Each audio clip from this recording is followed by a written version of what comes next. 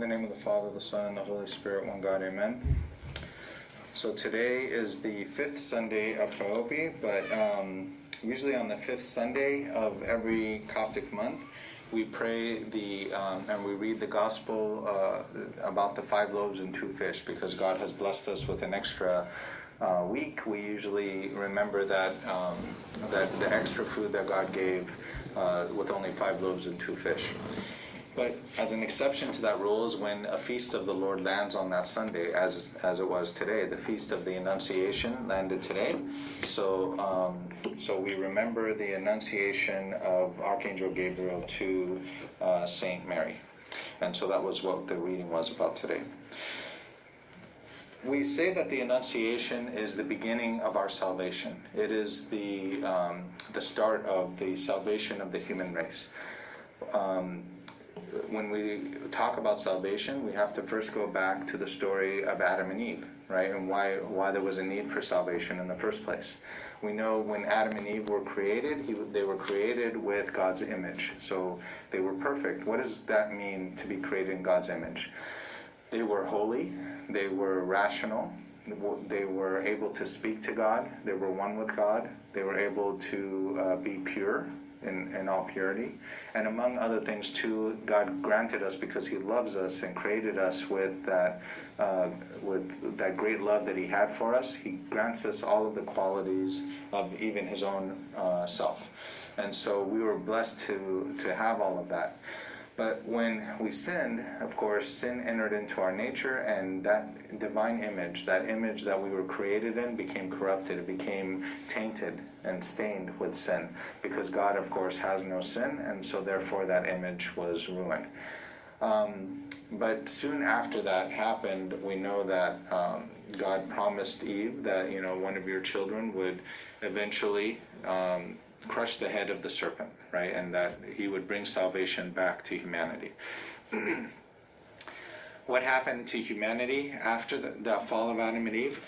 They ended up forgetting about God, right? Though that they still felt that need to worship, they worshiped things that they saw, things that were sensual. They worshiped the sun, the moon, the cats and dogs and alligators. We know Egyptians used to worship cats and the sun god, and the Horus, all these different pagan deities, right?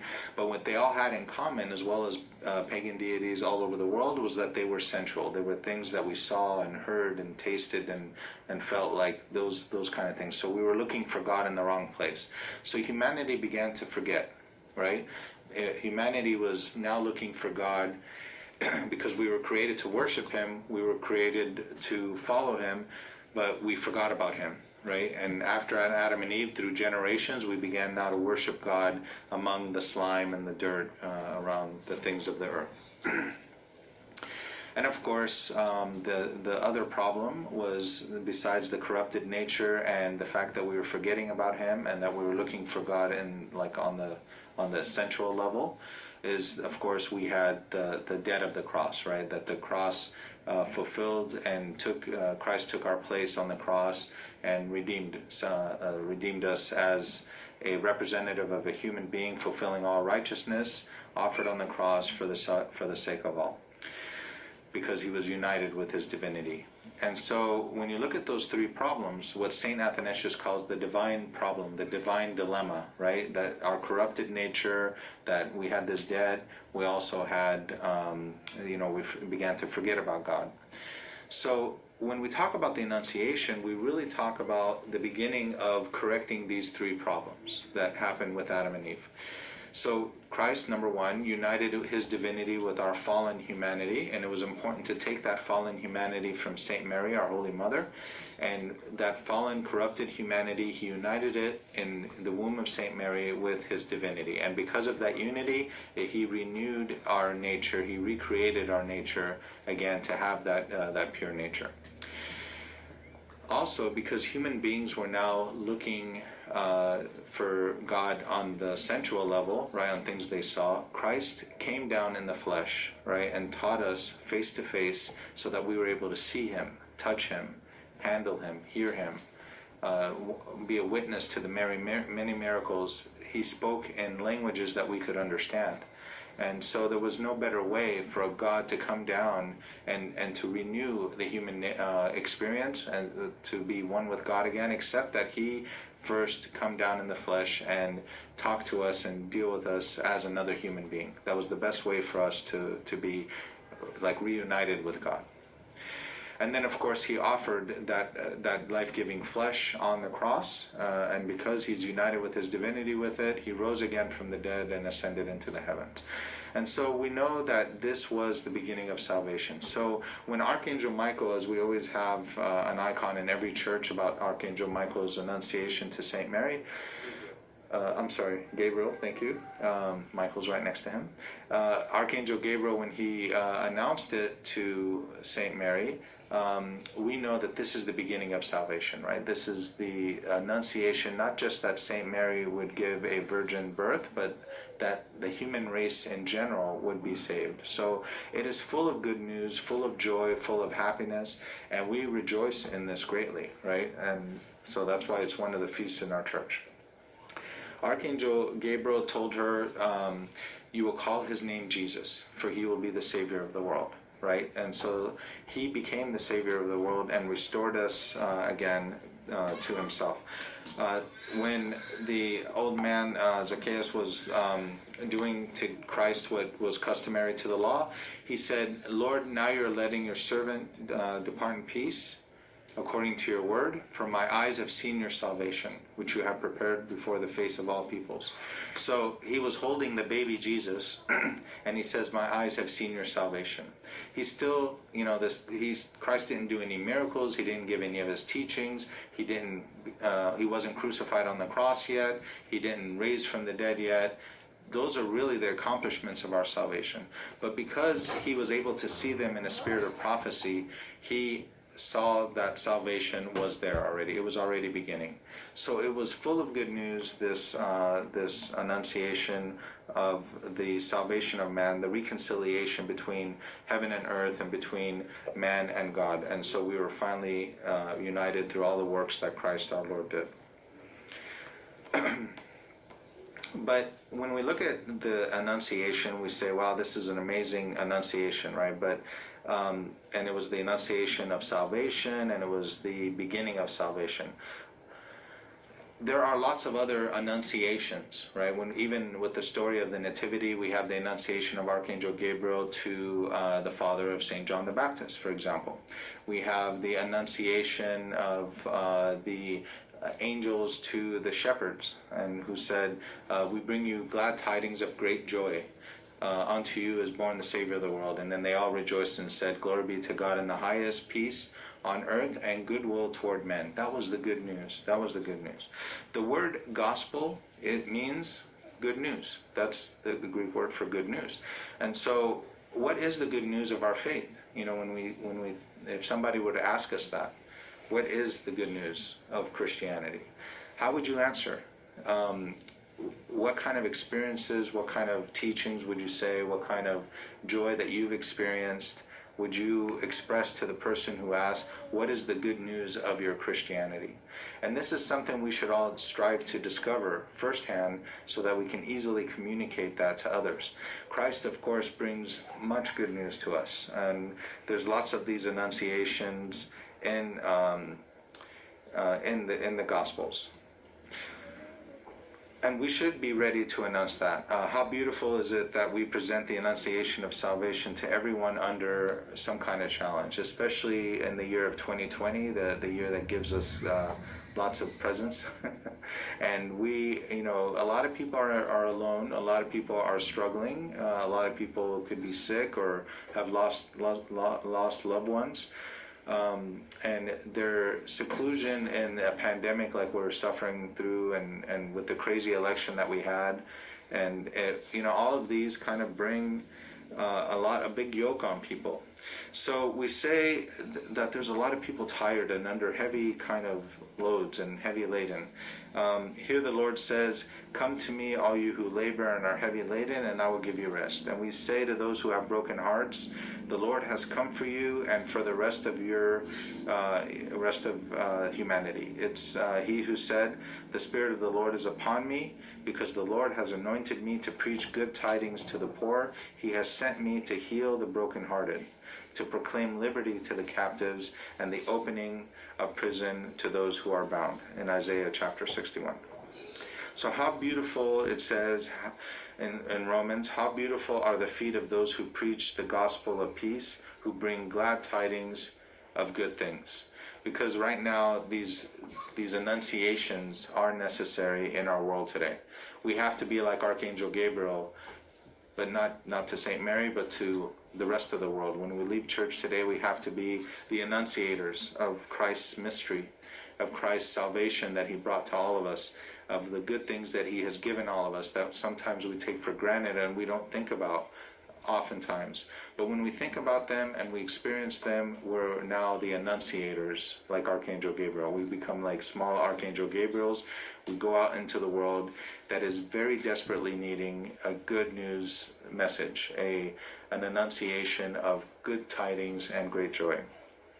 So it's nice that if we make our mouths good, full of good words that rejoices people, good news that fills their hearts with joy and hope, because it's greatly needed today. The Lord is ready to accept him, whatever, he's willing to accept us in whatever state we're in, even when we have gone astray. So this is great news that we can tell people out there. And what greater annunciation can we give than the annunciation of salvation? This is really, if you were to ask, what is the greatest news that a human being can ever get? It is what Archangel Gabriel told St. Mary. This was the best news that a human being can get. That now there is salvation, there's reconciliation between God and man, and that we will be once again with him. And along with that our sins will be forgiven. Our sins will be forgiven is one of the greatest annunciations that we can ever give to anyone. And the Bible is sprinkled with and saturated with these kind of messages. So there's the great annunciation, but Christ himself and the Gospels and the Apostles give many annunciations within the Gospels that cover this. For example, when Christ healed the paralytic man, he didn't just say you are healed, but he said that your sins are forgiven. And then with the sinful woman who anointed his feet, he said, your faith has saved you, and go in peace. The most beautiful annunciations are the proclamations of forgiveness, of reconciliations, of a clear conscience. And there are many from the mouth of our Lord Jesus Christ, who himself says this. Even when he was on the cross, he said, Father, forgive them, for they do not know what they do. And on the right-hand thief, he says, today you will be with me in paradise. How beautiful is also the word of the Lord to the woman who was caught in the very act of sin. He says, neither do I condemn you, go and sin no more. The Apostle Peter, when he denied Christ 3 times, was expecting probably a rebuke and was probably on the verge of despair. But he went out, and it says in Matthew that he went out and wept bitterly. He wept very bitterly. But afterwards, after the resurrection, he heard the Lord with his rejoicing annunciation saying, feed my lambs, tend to my sheep, that your position is established and I forgive you. An annunciation will bring more joy if it's not expected like that, right? And so the world right now is not expecting any good news. If you go and talk to people outside, they're not expecting any kind of good news.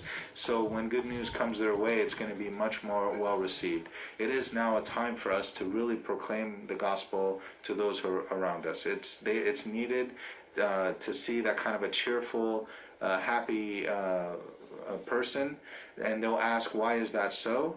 And then that will be the beginning of you talking about the gospel. There's a story of a Muslim woman and a Christian woman, and they both went to work, and the Christian woman came into work very happy. And the Muslim woman asked, well, why are you so happy? What's going on there? You seem very excited and happy. And so she said, because today we begin our fasting. And she was struck by that, and that was the beginning of her, and she eventually converted and became Christian because of this encounter with cheerfulness and joy. He also says, I will not leave you orphans, I will come to you. Therefore you now have sorrow, but I will see you again, and your heart will rejoice, and your joy no one will take from you.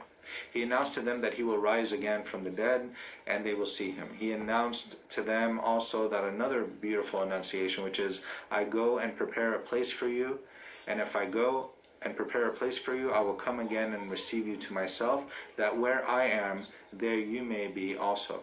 And what's more beautiful than these kind of annunciations, that where Christ is, that we will be with him in utter joy and peace and security. He made them another annunciation as well, which is the coming of the Holy Spirit. He says, you shall receive power when the Holy Spirit has come upon you, and you shall be witnesses to me in Jerusalem and all Judea and Samaria and to the end of the earth. So may we all of us be announcing to people the receiving of the Holy Spirit as well, that the Holy Spirit is present among us, and that we are not just to receive the Holy Spirit, but we actually become temples of the Holy Spirit, that the Holy Spirit dwells inside of us. And there's so many other annunciations that Christ gives. For example, he says, and lo, I am with you always, even unto the end of the age. It's a good and rejoicing annunciation that the Lord will always be with us, and that we are never going to be alone. He says, rather, for there where 2 or 3 are gathered together in my name, there I am in the midst of them. Another annunciation, another proclamation. And also his word, peace I leave with you, my peace I give to you. Let not your heart be troubled, neither let it be afraid, which we read today in Maximous.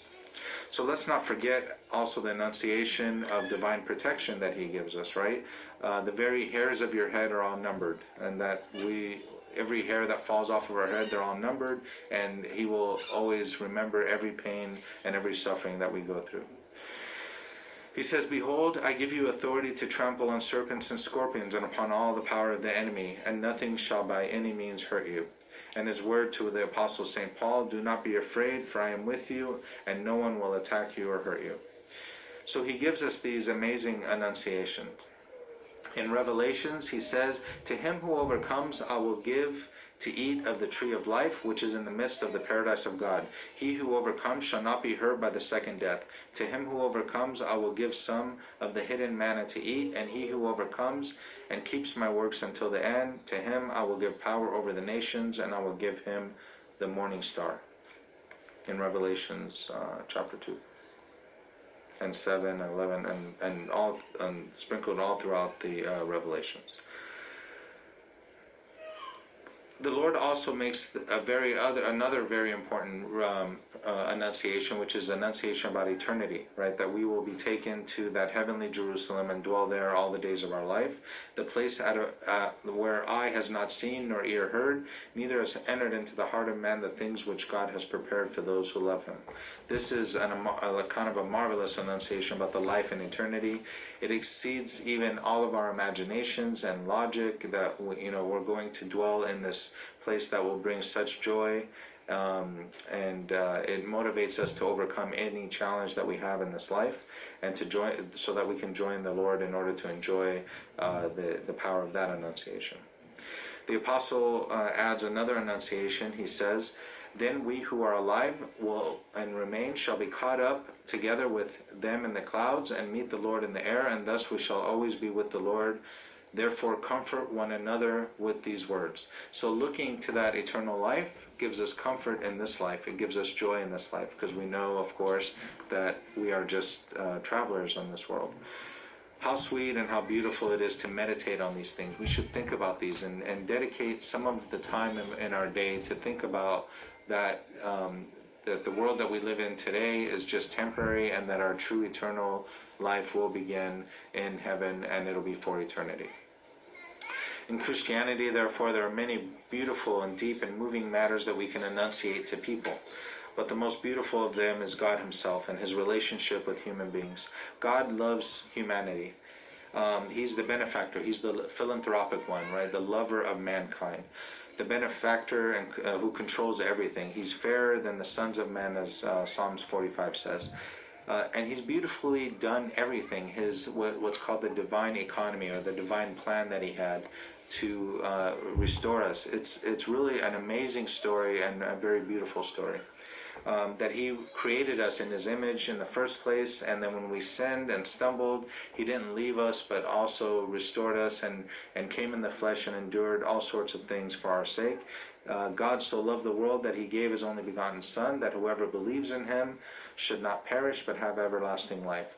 The enunciation of forgiveness and redemption and the love of God, these are the most beautiful matters which Christianity can communicate to the world, that we can communicate to others around us. Not just because we want to preach and bring them to our church so that they can be baptized, but genuinely out of compassion. The world needs that positive message that Christianity has, the message that upholds us even through difficult times, that we are blessed to have, but that others as well need. And if we have not fully experienced that, it's time we do, because why not accept the gifts that God freely wants to give you, not just wants to, but is passionate about giving you, and that you can enjoy these great things and great peace and joy even through difficult times. God says through the psalmist, David the prophet, he says, he has not dealt with us according to our sins, nor punished us according to our iniquities. For as the heavens are high above the earth, so great is his mercy towards those who fear him. As far as the east is from the west, so far has he removed our transgressions from us. As a father pities his children, so the Lord pities those who fear him. For he knows our frame, he remembers that we are dust. He is merciful and forgiving. He's the good Lord. God gives us things that before we even ask of him. And so we should announce to people that God is like the good shepherd as well, who carries joyfully all of those who follow him upon his shoulders, as Luke chapter 15 says. We announce to people that God is the safekeeper, the deliverer, the rescuer, the restorer of any kind of injustice that occurs in the world. We have our hope in him in this. And most and last, we should announce that God is the God of love, and that he loves us, and let a rejoicing word be in the mouths of all of us about God's love, and that he welcomes everybody, and that love is accessible to everyone in the world, and that all things work together for good for those who love God in return. So let us all have that cheerfulness demeanor when we go out into the world. Let cheerfulness and let words be seasoned with salt, so that we can bring joy and peace to others. Let's not be negative or cynical in difficult times, but let's always be positive. Let's always point to Christ our Lord, who always restores everything that we have. Even if things go astray, we know that God is always with us.